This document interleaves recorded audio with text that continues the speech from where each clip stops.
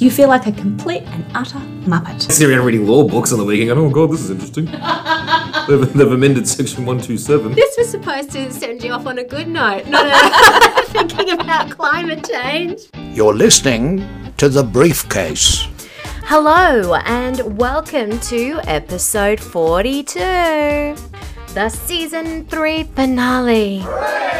It is Friday, 10 November 2023. I'm Sarah and I am your host. And is it just me, or does it feel like this year needs to be over already? It's like when you're really tired and it's late at night and you think to yourself, it's been a big one, better get to bed, and you do all of your evening ablutions, and just before you hop into bed you glance at your phone and it's like 7:45. That's how I'm feeling re-2023 at the moment, which is probably why I'm not as ragey at there being Christmas decorations up everywhere already, because to me, that feels correct. I just needed to get to that point of the year between Christmas and New Year where we don't know what day of the week it is, so the girlfriend can have a little rest, have a little recharge, and absolutely smash 2024. But until then, and for the last time this season, I get to ask, what's in the briefcase this week? Friend, I have a special treat for you.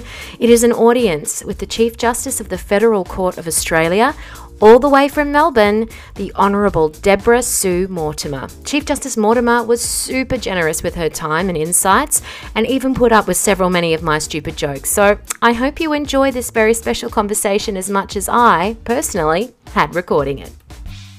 Season 3 of The Briefcase is brought to you by our friends at the University of Queensland Law School.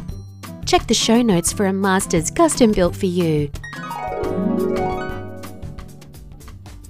I am absolutely delighted to be sitting today, albeit remotely, across from the wonderful Chief Justice Mortimer. Thank you so much for making the time to chat to me today, Your Honour. How are you? I'm very well, Sarah, thanks. Oh, that's wonderful to hear. Could we start off by talking a little bit about the federal jurisdiction and what types of matters it actually hears? Sure. So the Federal Court, as I'm sure your listeners understand, is a statutory court created by a 1976 piece of legislation and created with a more limited jurisdiction than it now has. So it gets its jurisdiction from statutes. So in the early days, the court was created really to deal with matters of bankruptcy, to deal with matters of industrial and employment law, and to deal with the newly created administrative law jurisdiction, both in terms of judicial review under the ADJR Act and also appeals from the AAT. But over the course of the more than 40 years that the court's been in existence, its jurisdiction has expanded as it gets new jurisdictions conferred by statute, and it now has jurisdiction conferred over it by more than 150 statutes. And the court's work is now organised firstly between its original jurisdiction, that is its trial jurisdiction, and its appellate jurisdiction, in which we hear appeals either from a single judge sitting in our court or sometimes from Division 2 of the Family and Federal Circuit Court, which has some overlapping jurisdiction with us in migration, employment, bankruptcy and general federal law. So we exercise jurisdiction in what is now divided into 16 practice areas. They range from, we have some criminal law jurisdiction now, not much, but a little. We have native title, we have commercial and corporations jurisdiction under various statutory regimes, including consumer protection, trade practices. We have a very large and active intellectual property jurisdiction. We have a very large and active employment and industrial relations jurisdiction, admiralty, tax, and administrative and constitutional law and human rights. So very broad. Sounds like not a boring day in sight then. That's right. That's right. Our judges are mostly working across, I'd say, between 10 and 16 of those practice areas. So they have very varied workloads. Yeah. So what would be the most common matter that the jurisdiction sees? It sounds like it might be industrial. And what's the most unique or rare area of law that you might see? So overwhelmingly, the highest proportion of work is migration work. Yeah. And that accounts for close to half of the court's work, both in the original jurisdiction and on appeal, perhaps not as much in the original jurisdiction.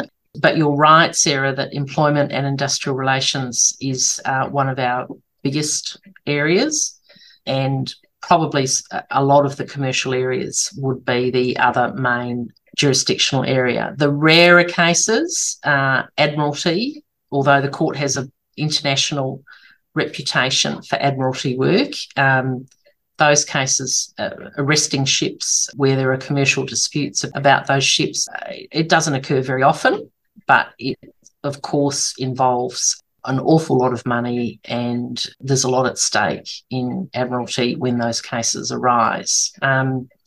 We also have, for example, a defamation jurisdiction, and that used to be very rare that we would get defamation cases, but these days we get quite a lot of defamation cases.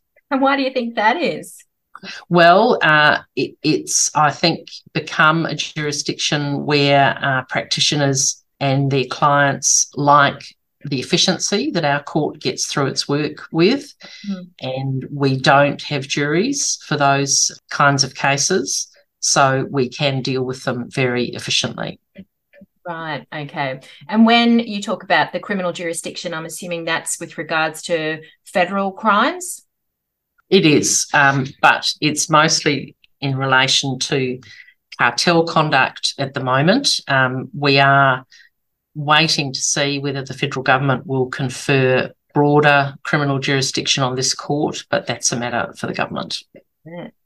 All right. So what is the biggest point of friction in the court at present, Your Honour? Look, I think it's always really helpful when practitioners really take on board what the court says in its practice notes. And it is the case that sometimes we find that practitioners perhaps aren't as familiar with those practice notes as we would like them to be, and perhaps don't take on board the messages that those practice notes give. The central practice note about discovery is a good example, where the court expects, and it says in that practice note, that parties will resolve discovery between themselves in a cooperative way without approaching the court for orders for general discovery until all negotiations about discovery have been exhausted. Right. Now, despite that, we still have a lot of practitioners who come to court on a first case management hearing and ask for an order for discovery. And the response is, well, have you read the practice note? Do you see that you're supposed to have negotiated with your opponent and exhausted all options for negotiation about discovery, and only bring to the court matters about discovery that you can't resolve cooperatively?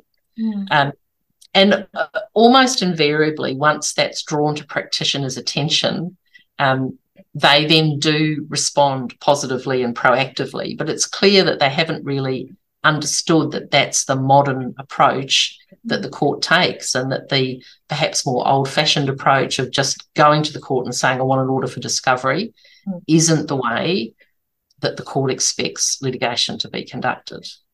So it sounds like the court is definitely embracing more of a collaborative approach that sees that work being done by the practitioners outside of the court system, which would then free up the judges to do the work that's absolutely necessary in those cases, which makes sense.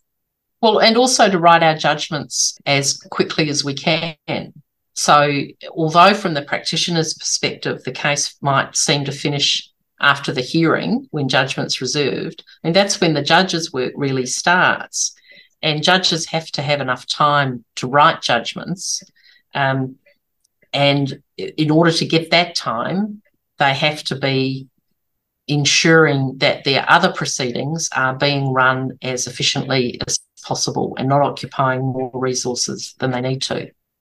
can imagine that that would be a very embarrassing circumstance to find yourself in court being asked if you've read the practice direction. So if there's one takeaway from this chat, it's read the practice direction. Otherwise, you may very well get a very big embarrassing moment in court.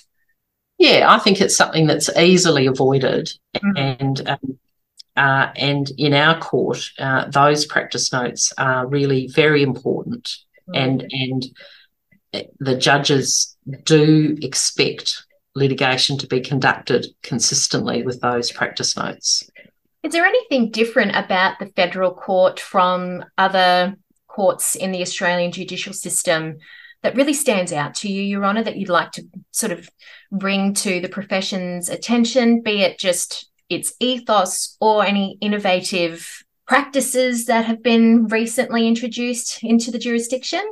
There's one feature of the court that's always been a feature of the court that is different. And then there are two practices I might mention. The feature of the court that's different is that our judges exercise both original jurisdiction and appellate jurisdiction. So we, unlike all the state superior courts, which have a separate court of appeal, we are both a trial court and an appellate court. So each judge might sit as a trial judge and then might also sit as an appellate judge on decisions of their colleagues. Right. So that makes for a very respectful and collegiate court because we're always sitting on appeal from each other, so to speak. Yes, of course. And this court is unique in that sense in Australia. Yes. And two of the other features that that are more recent, one much more recent than the other, in our native title jurisdiction, which is about recognising the native title of First Nations people around the country over particular areas of land. The court has developed, since the Native Title Act was enacted in 1992, a practice of going out on country and holding hearings on country in all sorts of remote locations, in marquees, under trees, in town halls, just out in the open. And that's a very unique part of the court's native title jurisdiction, very much appreciated by First Nations claimant groups to have the court come to them on their country. Yeah. And I think the other feature that is, or I'm particularly proud of as Chief Justice is, and that was really an innovation of my predecessor, James Allsop, is the development of remote hearing technology to a very sophisticated level, very sophisticated and reliable systems that we have using Microsoft Teams and sometimes WebEx to conduct hearings. And we have continued with that post the COVID pandemic, where it's appropriate. We continue to have remote hearings. Sometimes we have hybrid hearings with some people appearing in person, and if there are interstate practitioners, judges permit them to appear by teams, and that saves a lot of costs for parties. Oh, that's fantastic. So you mentioned the Honourable James Allsop. So how long has Your Honour been in the top job of Chief Justice? Well, I was sworn in on the 7th of April this year, so I haven't quite been in the job 6 months yet. Oh, that's fantastic. What's the most surprising thing Your Honour has learned about being Chief Justice in that time? I think the most surprising thing is how broad the job is. So I've been a judge on this court for 10 years before I was appointed, but there are a whole lot of things about the role of Chief Justice that I wasn't really aware about. So I've been surprised about a lot of it is external facing work, about interacting with the profession, interacting with other heads of jurisdictions, with professional bodies, and interacting internationally with other courts in our region. And I suppose just the sheer volume of correspondence that a Chief Justice receives, yes, has taken a bit of getting used to. I'm so sorry. I was probably about 90% of that correspondence. Not at all. Not at all. A drop in the ocean, Sarah, I assure you. Okay, good to hear, good to hear. So if Your Honour could wave a magic wand and you could change any Australian law, what would it be and why? Look, I think it would be insofar as the law deals with this rather than it being a matter for government policy. I would like to see more even funding for litigants who need to access the courts. How do we achieve that? Well, as I say, it's partly government policy. It's not really purely a matter of legislation, although if there was enough political will, legislation could assist in guaranteeing funding for people for certain categories of cases. I do think it's still the case that there are considerable numbers of people who find it difficult to pay for legal representation, and that results in a lot of inequality in the way that people's cases are presented.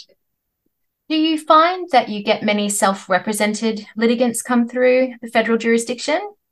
Yes, our court has quite a number of self-represented litigants, particularly in some of the administrative law areas, in bankruptcy, in migration. Those are probably the three key areas where we get a lot of self-represented litigants. Yes. Any particular tips for practitioners who might be appearing against a self-represented litigant in your jurisdiction? Look, I think it's important to understand that most self-represented litigants are very genuine, and at the core of their proceeding or their complaint is an injustice they feel or something that they feel they're entitled to. And their lack of experience about court processes and protocols can sometimes mean that it's easy to get frustrated with the way they approach their litigation, and it's easy to lose sight of the fact that in the centre of their concerns will be a very genuine concern about how they've been treated or what's happened to them. And so that the more that practitioners who are opposed to self-represented litigants can try and focus on that, what's the really central issue that's troubling the person, otherwise help them navigate some of the processes, although that might seem for an opposing practitioner like something that might not be in their client's interests. Ultimately, it is in their client's interest to have a matter resolved as effectively and efficiently as it can be. And sometimes the right thing to do in those circumstances is to assist a self-represented litigant to try and get to the real issue and get it decided. Yeah, absolutely. What do you most hope to achieve during your tenure as Chief Justice, Your Honour? Well, what I've said at some of the meetings I've had with the profession around the country is that I hope that this court continues to be recognised as a court that strives to give justice to every litigant that comes to it in a fair, economical way without too much technicality, and that strives to encourage parties to really get to the real issues in dispute between them. Because ultimately that's the job of a court, is to decide what the real issues in dispute between the parties are, not to stand on technicality, not to get too hung up on process, and to help parties avoid getting too deeply in their trenches and losing sight of what the real issues are that need to be decided in a case.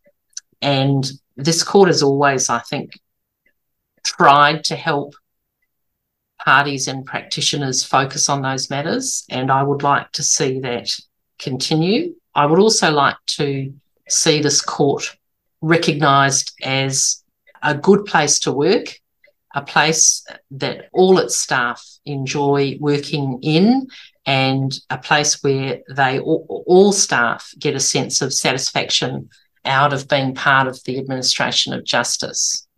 That's a brilliant objective, Your Honour, and I obviously wish you very, very well in achieving that, particularly given the state of the profession otherwise. I think a lot of lawyers are burning out and they're finding less and less satisfaction in the practice of law and the administration of justice. So it's a very noble objective to try and keep as many passionate individuals in the system as possible. So that's wonderful. Yes.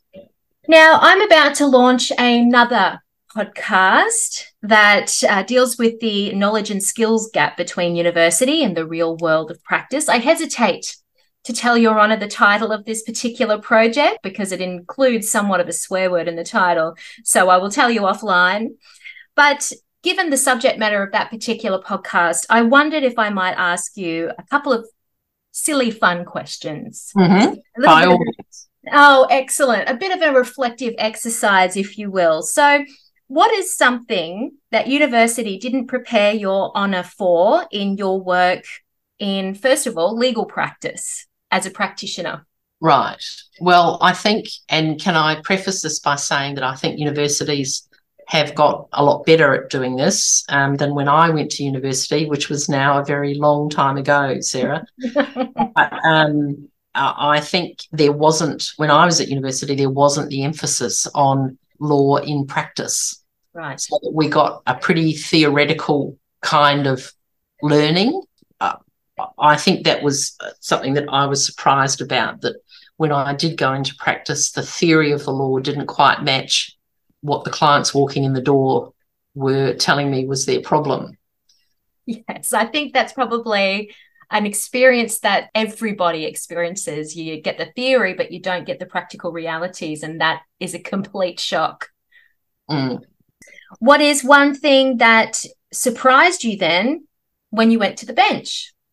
You know, right from the start of your legal career at law school, you're reading judgments all the time. So you're reading the work product of judges all the time.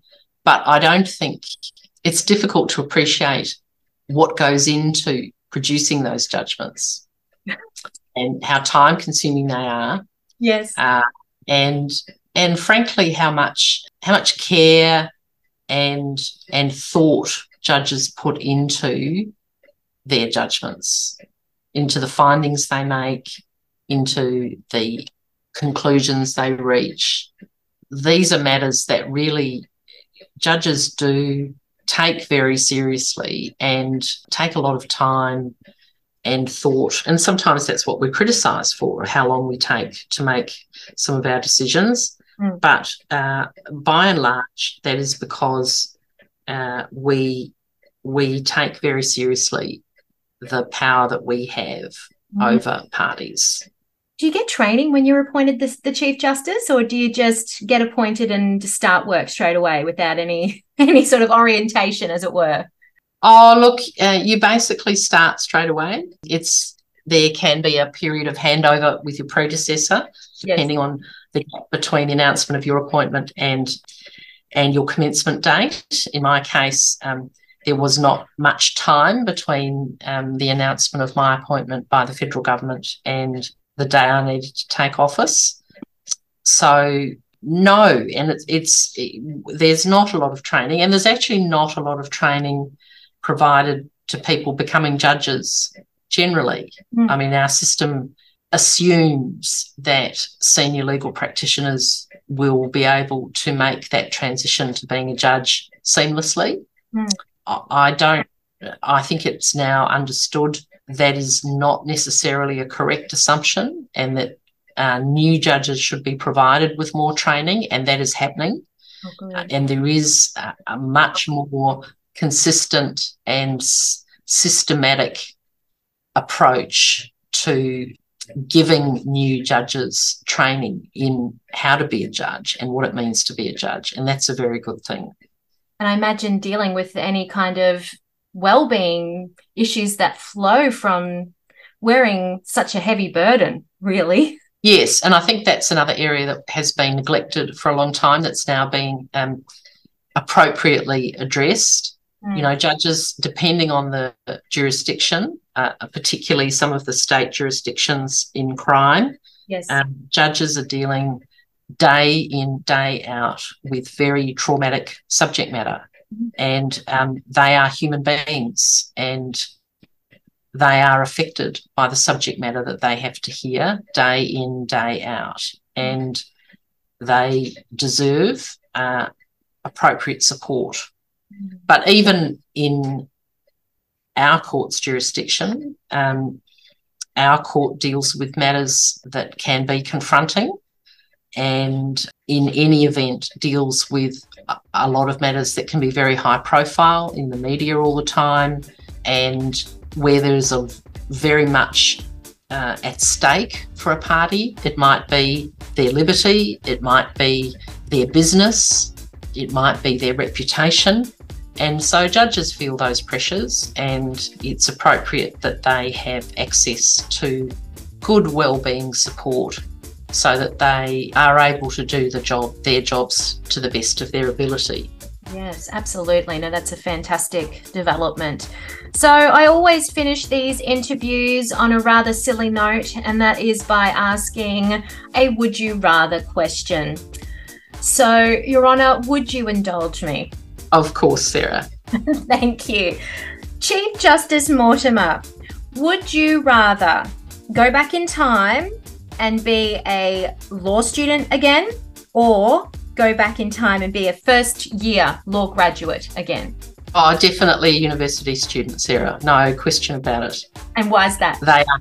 Well, because they're, looking back on it, they're carefree times where you have this marvellous opportunity just to learn and absorb all sorts of things, and to be at a point in your life where you generally don't have a mortgage and you don't have children and you don't have perhaps as many worries as you have later in life.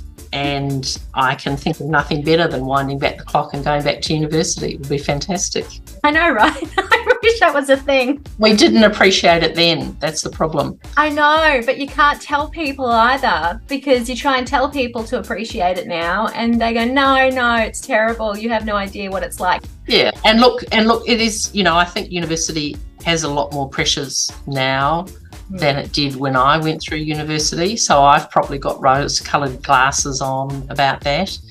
But I still think it's a pretty fantastic period of one's life and ought to be treasured. Absolutely. Thank you so much again, Your Honour. It's been an absolute delight and one of the highlights of our little show. So thank you again. Oh, you're very welcome, Sarah. Thank you for inviting me. Well, that's all we've got time for this week on The Briefcase. It's time to close her up. See you next time. I'm Sarah Kral, and this is The Briefcase.